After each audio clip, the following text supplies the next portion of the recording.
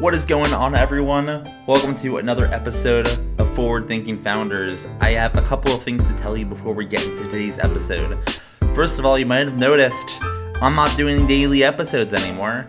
I've only done 2 episodes in the last 2 weeks. Well, the reason for this is because a couple of things. The first thing is I recently accepted a full-time role at my job, Prenda, which means I'm a lot more busy than I was a month ago. But second, I'm also figuring out a way to slightly rebrand and reposition the podcast to better reflect what I'm working on now. And you will see changes in the next couple of weeks or months reflecting this. But ultimately, all of the podcasts moving forward are going to be under the umbrella of Growth Meter Radio. What is Growth Meter?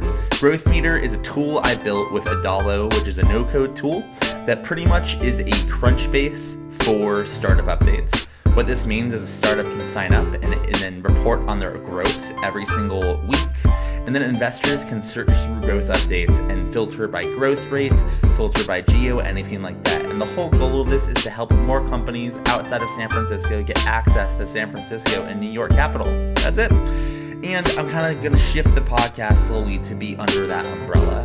So I just wanted to give you that update. Nothing else is really changing. I hope to be increasing the number of episodes I do in the next couple of weeks, although I'm still getting used to it. But just wanted to check in, tell you what's up, tell you all that I love you. And with that, let's get into the next episode of Forward Thinking Founders, sponsored by Growth Meter Radio. How's it going, everyone? Welcome to another episode of Forward Thinking Founders, where we talk to founders about their companies, their visions for the future, and how the two collide. Today, I'm very excited to be talking to John Milinovich, who is the co-founder, creator of Plato Design. John, welcome to the show. How's it going? I'm doing very well, Matt. Thanks for having me today. Yeah, I'm excited to have you on. When we got connected, whenever it was, and I checked out your site, and I'm like, oh my gosh, this is exciting. This is future of work, but specifically gig economy stuff, and that is stuff I could talk about literally all day. So I'm stoked to have you on. Before we kind of go into that, that world and talk about industry, let's just talk about what you're working on with Plato Design. Can you describe to the listeners what you're working on? Yeah, sure. So Plato is a tech-enabled design agency that specializes in brand, web, and product design for startups. Really, what we realized was that every company in the world needs design, but no one can actually get access to it at the price, the speed, or the quality that they need when they need it. So we really saw that as an opportunity to combine different software and machine learning techniques with the best of human creativity to reinvent this entire model in terms of how we actually deliver and innovate on design services. So as a lot of the people listening know, and as I just mentioned to you, this is a type of model that is near and dear to my heart because I worked on something, as like a lot of you might know, called Publoft for 3 years. And like this world is so fun, and I'm so stoked to be kind of like dipping back into it. So a couple of questions. I'd love to get an idea from, so you position yourself like an agency, but you're using technology, machine learning software to potentially improve or augment the process. Can you kind of go into what makes you different from just like your standard agency down the block, brick and mortar, just your standard design agency? Like kind of what are some of the ways that you use technology to help make you better? Yeah, definitely. We think about that the highest level, the types of technology you can build to improve the creative process as back office and front office work. So what we mean by this, back office is really everything that isn't design itself. So imagine, the billing, the finance, the project management, the communication with clients, knowing where your files are. And the front office is actually the design work itself. So this is everything from the creative decisioning that's being made, as well as the actual production of ideas themselves. So really the first parts that we decided to really, chunk off and tackle were the back office work. So meaning, how do you just ultimately have more of your OpEx and more of your human time spent on design work versus on everything else? Some of the more exciting and kind of conceptually interesting things, I think, other than just these brass tacks that you have to be really successful, are actually how we actually start to use technology to influence and augment the creative process. So two of the places that have done this so far, first are actually in some of the creative decisioning. So how do we actually understand what design decisions should be made in the first place? One of the things that we realized was that, every graphic design or every web design, every company that has a website exists online. However, no one has ever actually crawled the web through the lens of trying to understand what design decisions have people made. So actually one of the initiatives that we've undertake that leans on our background as machine learning and search experts from places like Pinterest, Google, and our last startup, URX, was to actually go and crawl the top 150,000 internet properties and actually then start to digest their design decisions. What are their logos? What are the fonts and the colors that they use? What are screenshots of their website? And ultimately, how do we take this index of design decisions and make that be available to creatives within the creative process? So this is something that we've actually realized that whether or not the technology existed, people actually spend their time doing by going and manually looking at all these websites or doing what people would call like a brand sweep to actually understand and explain to clients why the decisions that they're making are actually being made. So this is one big effort that we've undertook on the creative decisioning side. On the actual production design side, one of the things that we are actually now just starting to cut ground on is actually programmatically generating variants of different design decisions to actually expose to clients so that ultimately as a creative, people can show more examples of an idea faster without actually having to do all of them by hand. So again, when you take a big step back, you have this back office work, which is the non-design side of the house, and you have this front office work, which is the actual design itself. What we've tried to really innovate on with Plato is first, again, building that foundation for the back office so that we don't have to actually bloat our OpEx in the way that a traditional design agency would by hiring all of these non-design roles. And then second, really start to layer in a lot of this front office work and the creative decisioning and the production design itself. For us, being able to take this kind of two-pronged approach has been something that we've found a lot of success with over the last 18 months. Okay, so a couple of questions on both sides. On the former, so obviously I'm familiar with the idea of like scraping web pages for the content on it, but I have never heard of the idea of like scraping for a brand. Are you like scraping CSS files, or can you kind of describe how do you scrape 150,000 of the top sites design and brand? How do you do that? Yeah, that's right. Yeah, good question. So there's a couple different parts to it. Really, if you think of the elements that go into a brand guide. So at the highest level, you have your logo type, your logo mark, you have your primary fonts, your primary colors, and maybe then you have some ancillary graphics such as illustrations and whatnot. So if you think about trying to create the brand guide for a website, really what you're doing is going and finding their favicon or finding the icon on the page. You're going and again, looking at their CSS files to actually pull out some of the different fonts and colors that people are using. And ultimately then indexing that and actually creating a page for that as structured data about a given brand. So that you can then go and search for LinkedIn and see, hey, what is LinkedIn's logo? What are other visually similar logos to this? What fonts, what colors did they use? It's one of the things that we've kind of been really excited about is almost looking past the content to the way the content was represented was something that we've seen to be quite novel in this space because no one's actually focused on trying to build a large corpus of design assets before and actually structuring it in a way that can be used by designers. Some of the techniques that you mentioned, looking at CSS files, actually downloading all of the image assets, running some various computer vision models on them to just understand, their similarity to other images and things like that. We kind of took that as just a base step to at least, get the ball rolling and figure out how could this actually be useful within the design workflow. And a couple more questions on that. Mainly, and I'm probably going to get like fairly detailed here. The main reason is because you got a shit ton of startup founders listening that probably could use like something like this, just like a bunch of startup founders could probably use something like Publoft, which was like content. It's like this, Sure. like you pretty much have like an interesting model for startups, which is why I specifically want to go pretty detailed for the people listening for your benefit. Hopefully, like they either find value or they don't, but at least they know what you do exactly. So, like so I guess I don't understand what the value is other than establishing a baseline of scraping sites. So let's say I wanted to work with you, and like I might one day, because like I don't have a brand for my podcast. Mm-hmm. I don't have anything. I literally have nothing. I have a picture from Unsplash, which is beautiful, and that's pretty much it. So let's like actually walk through, let's say I have a budget of whatever this costs. We can go into that later, or we don't have to. Let's say I have the budget. What would you scrape? What would be that big first step if we were to work together? What would you scrape if like I don't even have a website yet? Would we skip that step, or would you scrape like similar podcasts to mine? Like, I guess, how do you think about that?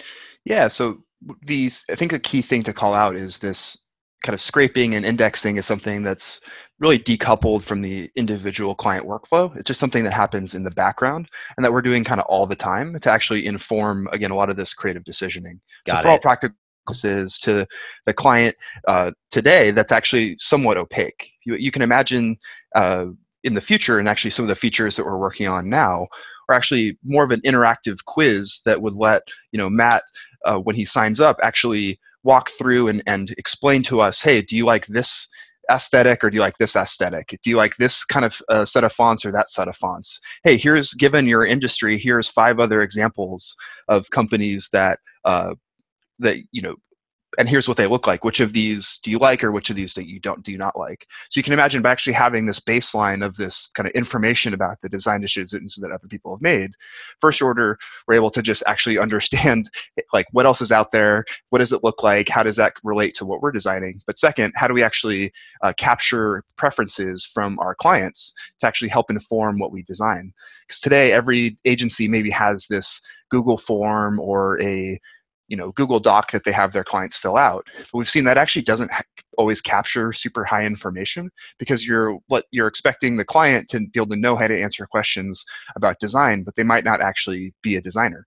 So we figured by actually making this be something that was a lot more kind of visual, as we all know, picture is worth 1,000 words. It's a lot easier for a user to convey their preferences by explaining what they like or what they don't like, versus actually asking them what 5 words describe your brand voice, for example. It's so funny. There's so many similarities between what you're saying and Mike's. Like, I think the number one innovation in this space, regardless of if it's design, content, just services, the company, maybe it'll be you, but like the company that figures out how to get what the client wants on a page and have the people delivering the services look at that page and see the same thing, that is a $1 trillion company, and that is a hard problem to solve. We actually might go into that later, but let's keep going down this. So I'm actually curious. So let's like pretend like I'm a potential customer. I literally don't have a brand yet. Like, I'm actually legitimately curious. Like, how does someone interact with Plato? What are ways that a company could engage? Is it high touch, low touch? Is it can you just kind of describe a little more how it works? Yeah, sure. So the first thing that we do is just try to get some high level understanding of what your project is in terms of its scope, your timelines, and your budgets, just to kind of get a sense of what we're working for here. When we first started, we let out with a kind of traditionally priced, very, very bespoke, extremely high touch design service, because we realized really in this space, companies live and die by their quality. So for the companies that have the budget and the time to actually go after, a project that might take around a month, 6 weeks, going for, big go-to-market push, we kind of steer them in that direction. Whereas if companies maybe are more budget constrained or are looking for maybe a little bit of a narrow set of services, we're able to either match them with a creative within our global creative network, or actually have them test one of our new products, which is our kind of branding light package, which is actually more of a generative design based approach, where we're able to take some of this kind of global knowledge of design decisions that we've mentioned before and actually combine that with different parametric and generative design techniques to actually put the client in the driver's seat and actually kind of help design some of their brand themselves with the help of the designer. So based on that first kind of touch with a client through our website, we'll either get on a phone with them and just to understand and flesh out the full scope of what they need. Because again, a lot of times somebody says, hey, they need a website, but it actually turns out they don't just need a website, they need a brand first, they need a website. Oh, by the way, they also need all this other collateral for the other touch points in their go-to-market. So we really want to make sure that there's a human in the loop, especially in this first kind of consultative phase and discovery phase, to make sure we understand really what, in this case, Matt and Forward Thinking Founders was looking for. So once we have that kind of full suite and scope of work, then kind of the magic starts to happen, and we'll actually start, kicking off the design process first with a research phase, going and understanding as much about you as an individual and some of your preferences stylistically, your industry, and all the competitors in that industry, what they're doing. Who your customers are and what they're primed and used to seeing. And based on kind of these three different kind of stylistic vectors, if you will, we're able to start to approximate what the right kind of part of the overall set of permutations might look like. And then that's how we start to really narrow in and present you with different design decisions. We figured out how do you actually dematerialize the design process into a discrete set of steps and actually have a data model that generalizes across any type of design project. So really, any design project will be a part of a design engagement. So an engagement might have multiple projects in it. Every project will then have multiple deliverables in it. So for example, a website project will start with a copywriting deliverable, and then we'll have a web design deliverable, an illustration deliverable, and a web development deliverable. And each of those deliverables will be worked on in different rounds or revisions. So really within this kind of this set of components, we're able to then work sequentially on things that need to be worked on sequentially by. We can also work in parallel on things once we have some base layers in place. But really the key thing here is we need to actually understand what the data model is, if you will, for the project to actually kick it off. So again, based on the scope, we can figure out what the actual project plan needs to look like. Based on the budget, we can figure out which of these three different pricing tiers of this high class, highly bespoke design, this direct to freelancer model, or this more generative approach we should take to meet your needs. Yeah, that makes sense. It's definitely flexible. I have a question that I can't avoid, although it might be a hard question to answer, but I have to ask it. Would you consider what would you consider yourself a would you say you're a startup, or are you like a business, or are you how would you classify yourself? The only reason I ask is because one, I wouldn't ask if I didn't understand this space so well, and I also grappled with this question for a while. So I'm just curious to get your thoughts openly. How would you classify yourself? I would say certainly a business first and a startup second. I was joking with our co-founders on this. We actually, it's the same co-founding team for this company as it was for our last company, which was called URX, which ended up being acquired by Pinterest about 3 years ago. And what we kind of realized, or how we self-identified, was that the first time around, we were really thinking about building a startup and creating a product. Whereas now we're actually very focused on building a business. And certainly the techniques, the tactics are the same. We're still building software. We're still doing a lot of the same day-to-day tactics as we were before. The key difference is that we're very focused on actually building something that produces a profit. And I think that's, again, the key difference, I think, between maybe a startup and a business, at least at the simplest level. I like prescribe to Steve Blank's definition of a startup, which is a temporary entity in search of a scalable and repeatable business model. So I guess by that definition, at this point, we are a business, but I think we still certainly act as a startup in terms of, making decisions quickly, testing lots of things, experimenting, all that, call it general startup pedagogy, are things that we certainly, care about and do ourselves. But I think, again, for us, the goal is to build incredibly high quality design for our clients so that we can build a sustaining business. Yeah, that's you definitely.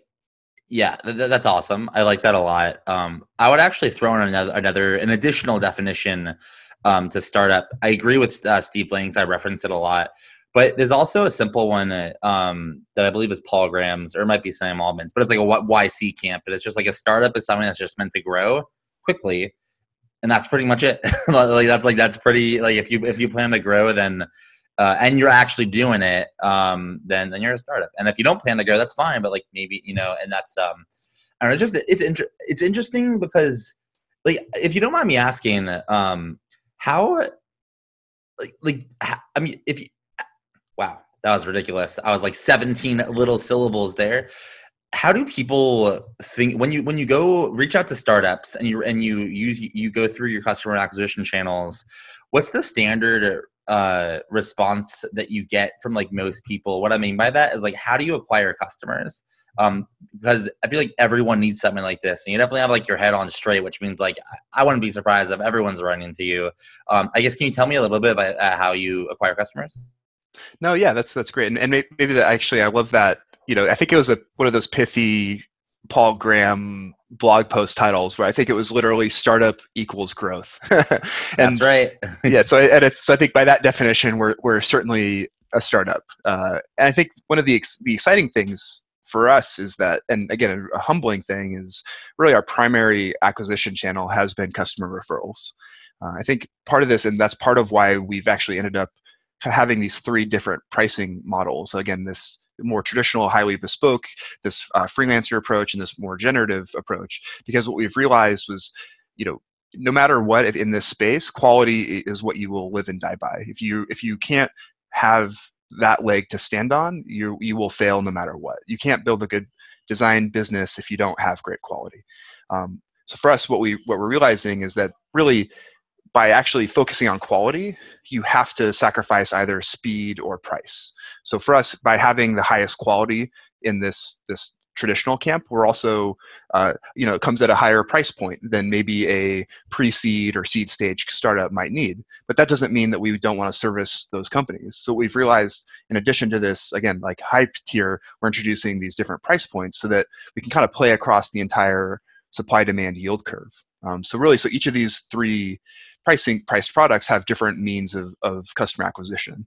So in particular for this high class design, highbrow design, if you will, which we kind of joke about, but it's great stuff.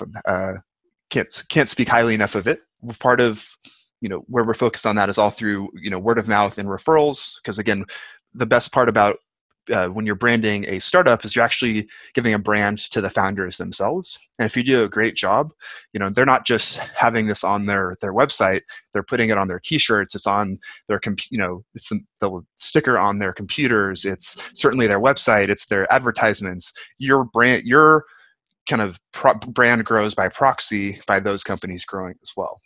So I think for us, we found that to be highly, highly successful. And actually for the first, call it 15 or 16 months of our company, we were at complete capacity constrained just because we had so much inbound word of mouth. For some of these different tiered products, what we're able to do is, again, come up with different channel strategies for this. So actually what we've realized in the sales cycle for design ends up being a lot more like selling prescription drugs than it is like selling, vitamins, in that, we're not going to shove, antibiotics down somebody's throat if they're not sick. But as soon as somebody actually knows that they need design, we want to be the person that helps them get it.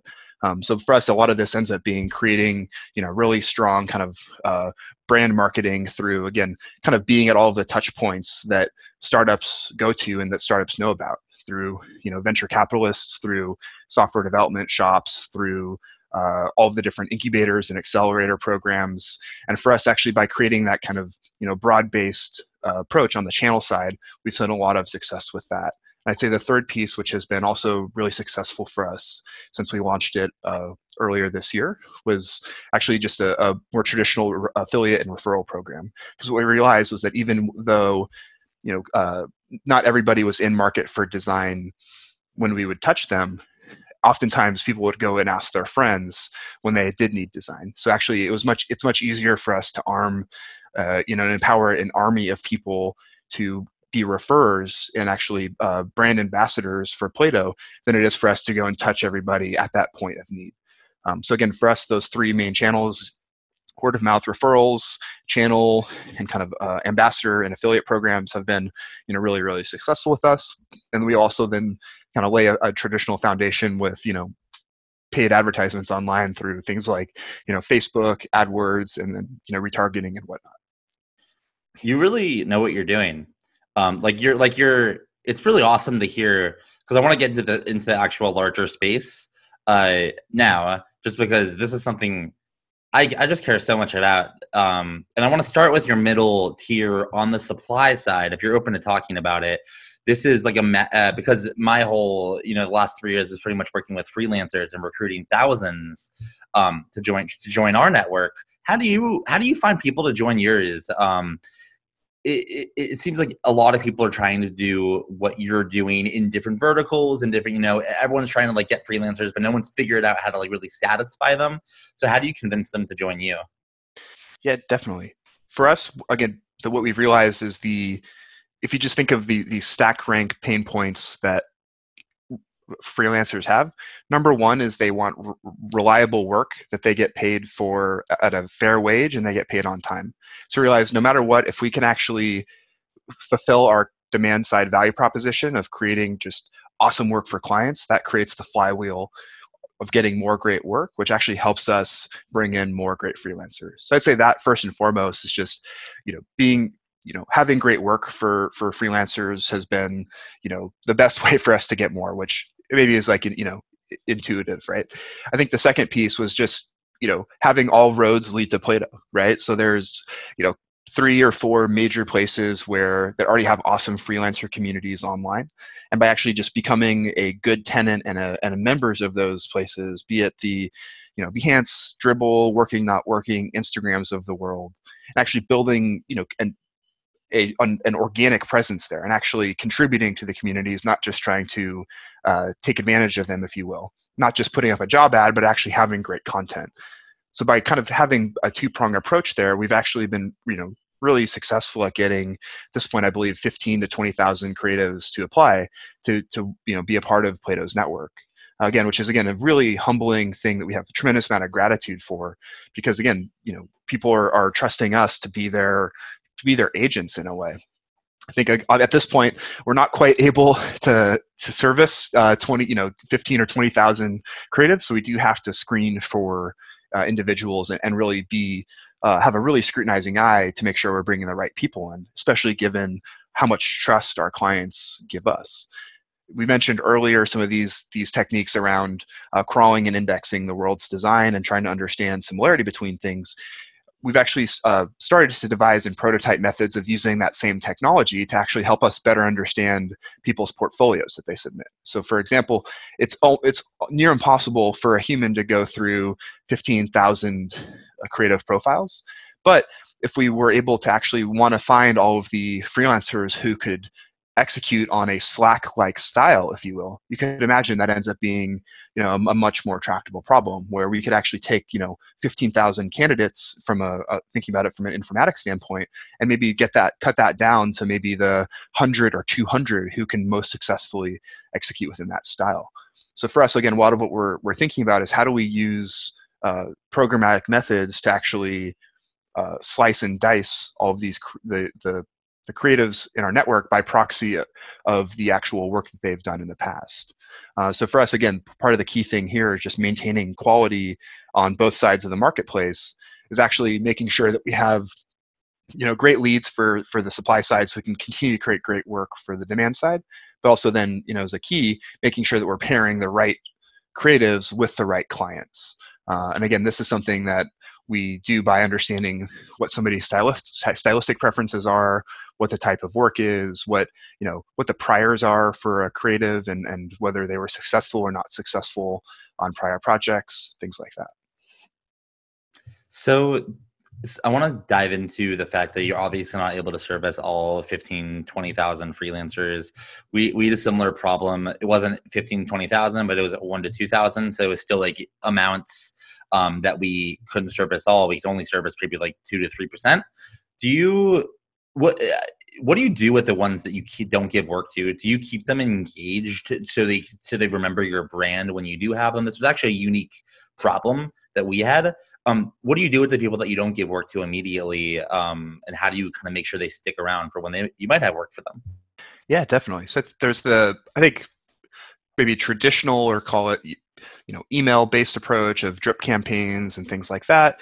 We do a little bit of that, but we've realized there's really the main reason people want to engage with us is if we have good news for them, if you will. Part of what we've actually invested a little bit of time into is actually trying to create call it public utilities that are and actual software products that maybe these creatives could use even if they weren't a part of our creative network. So one of these initiatives is called Aesthetic. So if you actually go to aesthetic.com, it's actually a logo search engine that you can actually search for a company's logo and actually look at other visually similar logos. Again, this is one of those kind of point problems, that we saw within the Plato workflow. It's something that, again, it was kind of call it a toy problem that could kind of demonstrate some of the technology that we've built in a way that could actually be useful to creatives, even if they weren't directly working with us. And we found this is just as an example, a type of way to keep creatives engaged with us and actually genuinely add value to their lives, even if we're not able to give them work today, in hopes that when we do have work for them in the future, they'll make times in their busy schedules to work with us. Yeah, definitely. So you obviously can only build so many products, and you have your focus, and you're probably going to you're going to keep focusing what you're focusing on. But I am curious, if you, let's say this business exited today for enough money that would make it worth it, obviously not realistic, but just hypothetically, what other areas in the freelancer world would you work on? Or another way of phrasing that question is like, what else does the freelancer ecosystem need? If you were to say there were gaps in the market that you wish people built software to like potentially help fill and make it easier to be a freelancer. Yeah, definitely. I think there's a lot of infrastructure that's still needed to make, remote work be long-term viable, right? And I don't just mean things like letting somebody send, invoices or collect payments across, multiple currencies, but just the fundamentals of like, again, what is the back office that some freelancer uses to run their business, right? If I think there's been things like Stripe Atlas, I think, have made great strides in helping people actually, set up their own businesses. But again, to my knowledge, that still only helps you create like a Delaware C corp, right? There's so many components of actually running your own business that, are kind of the same across, types of businesses, types of disciplines. Call it the business plumbing that really every small business owner or every freelancer needs. And I think there's still a lot of missing pieces within that space. I think in addition to that, I think there's also just a massive discovery problem and a massive issue with actually helping these freelancers find great work. Because even if the most talented graphic designer, accountant, architect in the world is a freelancer and open for business, there's no guarantee that they're actually going to find the right clients to help them succeed in that endeavor. So I think part of this is, again, there's a massive, I think, discovery element to this as well, where there's a pretty big gap between these online communities where designers hang out today, or even the visual discovery places like Pinterest, and the actual providers of that work. So I think that that's also another kind of big area for opportunity, is actually helping drive discovery. You see companies like Thumbtack who've made great strides in this. You can see that companies like Dribbble do a good job at this within narrow domains. But I know there's lots of industries where that just isn't the case. So I think, again, on the kind of the back office side of just running and starting your own business, which, again, you don't necessarily have that experience if you haven't done it before, as well as again, the discovery side to actually help new people come through the front door. So there are obviously so many freelancers in the world, and there's only going to be more with younger generations growing up with the internet. It's just kind of the future. And something that baffles me is the right now, like the winner, like the big winner in this space is Upwork and Fiverr. Those are two kind of like those are the Googles of this space. And it's unfortunate because there could probably be something better for the freelancers out there, and you're a solution that's chipping away at the specific vertical of design. But do you have an idea? And we'll go away from specific freelancer in a second. But that's my last question on this. Do you have an idea on why there hasn't been any true legitimate competitors to like an Upwork or Fiverr or a TopTal? And more so, the real question is like, why is building in the freelancer space so hard? And scaling something, more so like scaling something really big. What about it makes people so hard to like beat Upwork? Yeah, I think it's funny. I actually started an Upwork job today, so I think they've executed really well on, again, kind of building this like fundamental plumbing layer. However, I think the biggest kind of challenge is that if you look at their price to earnings ratio, now that they're a publicly traded company, the unfortunate reality is they're seen as basically a labor arbitrage business, right? Which is, buy low, sell high. And unfortunately, that's not something that is seen to have like a tremendously high value to earnings as a lot of more traditional and pure software businesses, which means that really the big just will continue to become bigger in this realm, because once you're already at scale, you have just such a tremendous advantage, but just from the brand awareness alone to actually help continue to build this kind of an approach. So I think it's really hard to have a startup want to get really excited about competing with somebody who's already at scale, but also doesn't demonstrate a tremendously high financial leverage opportunity. I think the other kind of challenge here, and I think potentially a challenge and an opportunity, is that, again, if you think about just the supply, demand, and yield curve for any single labor market, as there's more participants, you basically have to be able to participate across that entire curve, meaning there's going to be a smaller number of people who are willing to pay a higher price for the same good as there are, and there's going to be a higher number of people that are willing to pay a lower price for the same good. So when you're offering, a core service, like for example, for like lead generation, there's going to be 1,000 different people who can fulfill the demand for your demand or that job that you have. But the question is how many of them can actually do it well? And how do you then actually understand and measure quality? Or how do you differentiate the person who can charge $4 an hour because they live somewhere where that's viable from the person who needs to charge $50 an hour because of where they live? So I think the key issue, and I think what we've seen from, again, a lot of these kind of at scale labor marketplaces, is that they end up churning out their highest caliber supply, not necessarily because of demand side issues, but because kind of the market competition kind of necessitates it. A client will always want to pay less for the same thing if it's the same quality. And if a global marketplace enables that, unfortunately, it means that over time you kind of converge to a certain type of labor or a certain type of demand of supply.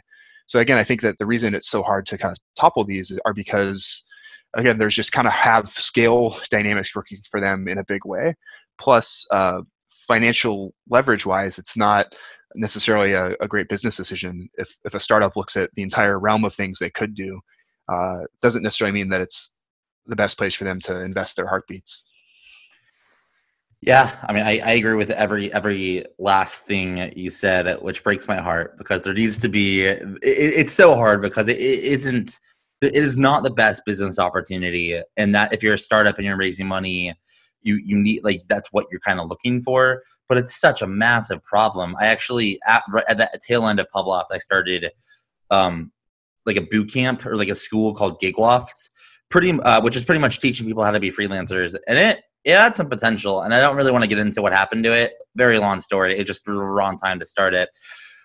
But there's a small chance I try again and like do an ISA thing. Like, the freelancers don't have money now, but if I can make them successful, woo! So I care about this world a lot. I think that's great, and I think there's another, maybe even adding to some of what I mentioned, the kind of creative or the freelancer back office, some of the discovery. I also add to that, I think certainly there's like an up-leveling and education component. So if you can move somebody up the yield curve, if you will. I think that's another big opportunity. I think there's like the Lambda school for freelancers is kind of interesting. I think the other component where I think people have started to innovate in the model a bit are for the types of projects that need more than just one person working on them, and also need a heterogeneous set of skills working on it. So as we mentioned, even for Plato, to do like a great website, it's really not like one person. And this is something that it's kind of non-intuitive if you're not deep in the design game.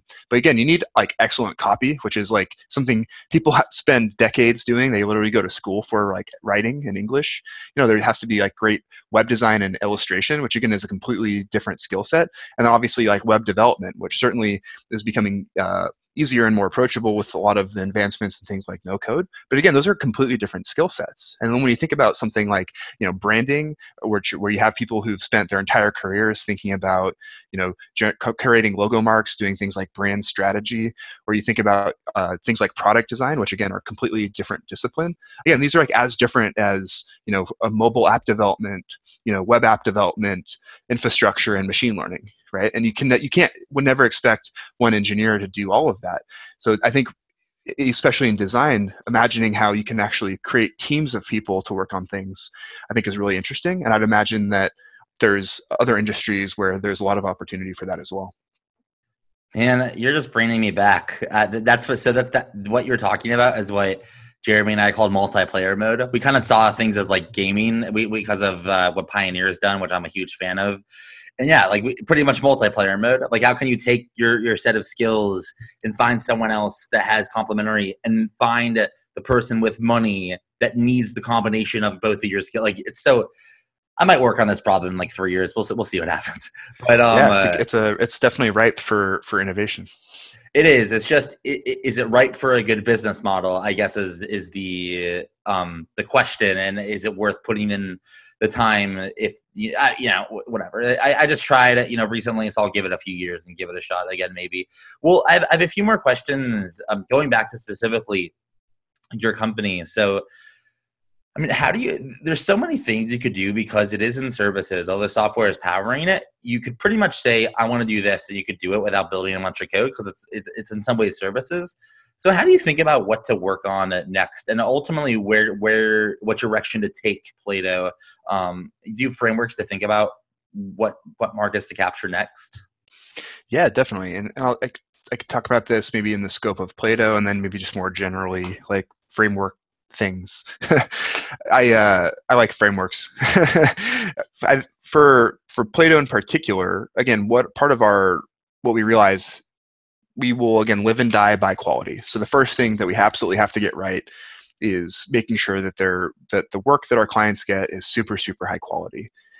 So really, when we think about these kind of three different price tiers, we almost had to get the high tier things right first before we could even imagine kind of going down the price curve. So the first, so the way that we actually set this up, and we have true like world-class group of creative directors running the Plato agency from places, worked at places like Nike and Apple and New Yorker, like, again, kind of like the true like best in class. And what we actually realize is that needs to run as kind of its own like P&L, like from a business perspective, but also have its own kind of operating entity. So the first thing we needed to get right was actually the structural component of how we set up that agency to be successful. This is again independent of the software component. Just getting the actual like business operations correct is super, super key to make sure that agency could be successful, and that the individuals within that agency are actually incentivized in the way that aligns what Plato Corporation needs as well as what they need and what our clients need as well. I think the second component to that is the value proposition to them being this incredible creative network that they can kind of tap into and actually pull folks into, and actually help that work alongside them as they're doing this work for clients. Because again, we're not just throwing it over the wall, so to speak. There's this group of creative directors working directly with clients and pulling people in to do more of the specialty work. So again, the first kind of phase of the business, let's get this set up the right way operationally. Let's have this awesome creative network and have this thing deal that can actually be like truly self-sustaining, almost without too much intervention from the co-founder side. So then once we had that, that actually gave us kind of those first two tiers. So again, this you know, a high design tier as well as this direct to freelancer tier. So now then, again, on the other side of the business and the pure software side, really the efforts now are about actually creating this kind of more approachable design solution that we believe every business in the world should be able to have access to. And our mission as a company is to make quality design accessible to every company in the world. And we realize that that's unfortunately not possible if you have a price point that's above $5,000 or $10,000 as an entry, right? So we said, okay, how might we actually take everything that we've learned and everything that we know makes these great projects tick, and actually be able to apply that in a way that's maybe more systematized and more of a software-oriented solution that has closer to a zero marginal cost, meaning it doesn't cost us incrementally more in terms of time or money to execute on it, so that people could actually either prototype things themselves or can have a designer in the loop to actually deliver this for them at a really, really high quality. So again, for us, like our priority really kind of continues to follow the needs of our clients, which again ends up being first order, what service offering do we have? And at this point, again, we're able to offer a full suite of brand, full suite of web, and full suite of product design services, which really are the three kind of pillars of design that really every company needs. And then we're not doing like huge, we're not going to design your Super Bowl ad, right? But we'll help you with your kind of mixed media and things that maybe don't require like film production and things like that. But then we said, okay, how do we actually then look at that instead of just the service that you offer? Meaning, we think about these as different SKUs. So if you think of the SKUs in almost the x-axis, how do you then build out the y-axis of different price points, right? And then really you can imagine this kind of grid. How do we then kind of systematically go through and say, how do we take the brand design to the next tier down? How do we take, web design to the next tier down? And ultimately then end up with this kind of, call it 3x3 matrix of these three different services by these three different price points, and help kind of go to market with each of those individually. So right now, where we're really focused is in helping kind of make the lowest price point tier of brand design be accessible to every company. And that's starting to get into a lot of more of our roots in some of the original hypotheses we had, kind of leaving Pinterest and seeing, the types of things you could do if you had, again, a corpus of 100 billion images, as Pinterest does, and actually start to do more programmatic methods to, again, not automate the designer out of the loop, but actually do a lot of the more basic things and actually get a lot of the, call it 90% of the way there without actually having to have anybody involved at all. So that's really where we're focused right now is again, kind of the kind of in the details like SVG and kind of vector-based design generation, as well as the machine learning that can take all these designs from the web as priors to actually help inform the design that we give to a client based on their preferences. But again, I think taking a big zoom out from that, when you think just general framework and large, I think you just have to start with the client need, right? And almost before you build anything, just figure out how do you actually validate what the core value proposition is that you have for your client, right? This is, I think, true for services businesses especially, but also for pure play software companies. How do you just execute on the value proposition? And even if you just throw up, an API and you're handling the requests on the back end yourself, like Stripe did, or you create a Slack bot, but instead of there being a bot on the back end, it's literally you, which I've done in prior lives. I think the key thing is, how do you validate what the customer needs? And again, understand like the full suite of the specifications of that, and then really the price points of that. And if you can get those two things right and make the price points work from a unit economic perspective, you have yourself in business. So for us, like, again, coming back to startup versus business, this is the biggest thing that's changed, I'd say, from the first company, is we're really focused on kind of the thinking about this in terms of like, what is the actual like fundamental, economics of the business, and how do we de-risk and validate that, as soon as we can and as fast as we can. Because if we can do that, everything else tends to fall in line. Yeah, you're thinking about this in a way where I feel like it could be a giant company. You could actually make it happen. Like it literally comes down to the unit economics. I mean, obviously you need a good team, you need to be able to deliver the services, but the thing that's going to enable scale or it's not cripple you is unit economics. It really matters, especially if you're growing, So we'll leave it with that on Plato. One last question for you though. Before we finish it off, as we're at the top of the hour, you got all these people listening. They're probably interested in the conversation we had about freelancers and design and your systems, etc. And they know the question is coming, and the question is, how can the forward-thinking founders community help you? Do you have an ask for anyone listening in a way that we can assist with what you're working on? Yeah, definitely. I appreciate that, Matt. I think just as a first order,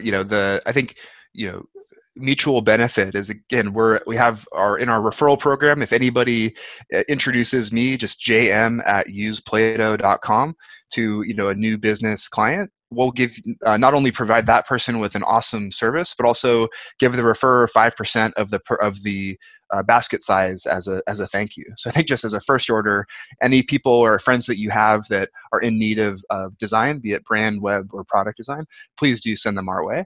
I think at the same time, as an offer that we have to the communities that we're a part of and trust, we're also just helpful to do a quick design review for folks. So if people, again, send me an email directly or send us to our success team at success@useplato.com. We'd be more than happy to help you answer questions like, hey, how's the copy on my website? Does this positioning seem right?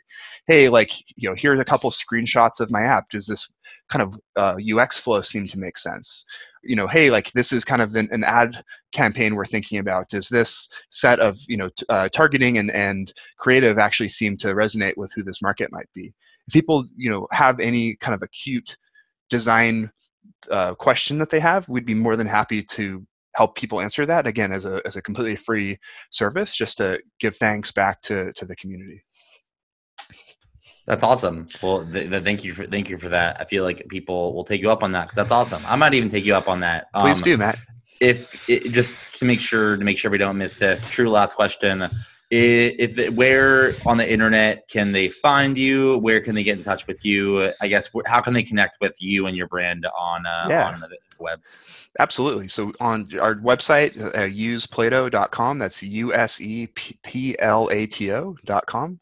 Or on Twitter at Design Plato, also on Instagram. I think are three primary channels. If people want to reach out to me directly, it's just JM, so my first initial, last initial at useplato.com. And again, I try to maintain inbox zero, so I might be eating my words on this one. But again, I try to get back to folks quickly if they do have questions or anything that I can help with. Because again, one of the reasons I do genuinely enjoy doing this is that I love helping people. I love to kind of pay it forward in the way that I've been helped in my career, especially using some of the tactics and skills that I've been able to acquire through my own career and through Plato. All right. Well, that's a wrap. Thanks for coming on. Love jamming. Honestly, a little reminiscent of the last year. I thoroughly enjoyed it. And keep it up. I think you're doing great work. So thank you for coming on to the podcast. I appreciate it, Matt. Thank you so much for having me. All right, I really hope you enjoyed that episode, and if you did, please go to iTunes and give it 5 stars, or give the podcast 5 stars. Got to compete with the big players, if you know what I mean. And also, if you're trying to compete with people in your industry for your company, if you're a small company, medium-sized company, you want to beat the incumbents, you're going to potentially maybe need some capital. So if you want to get connected to investors, or at least hold yourself accountable to certain growth goals, then go ahead and sign up for GrowthMeter. You can find GrowthMeter at growthmeter.co. That's growthmeter.co. And I'll see you over there. You'll get an email once you sign up from me, and we can chat. See you over there, and have a good day. Bye.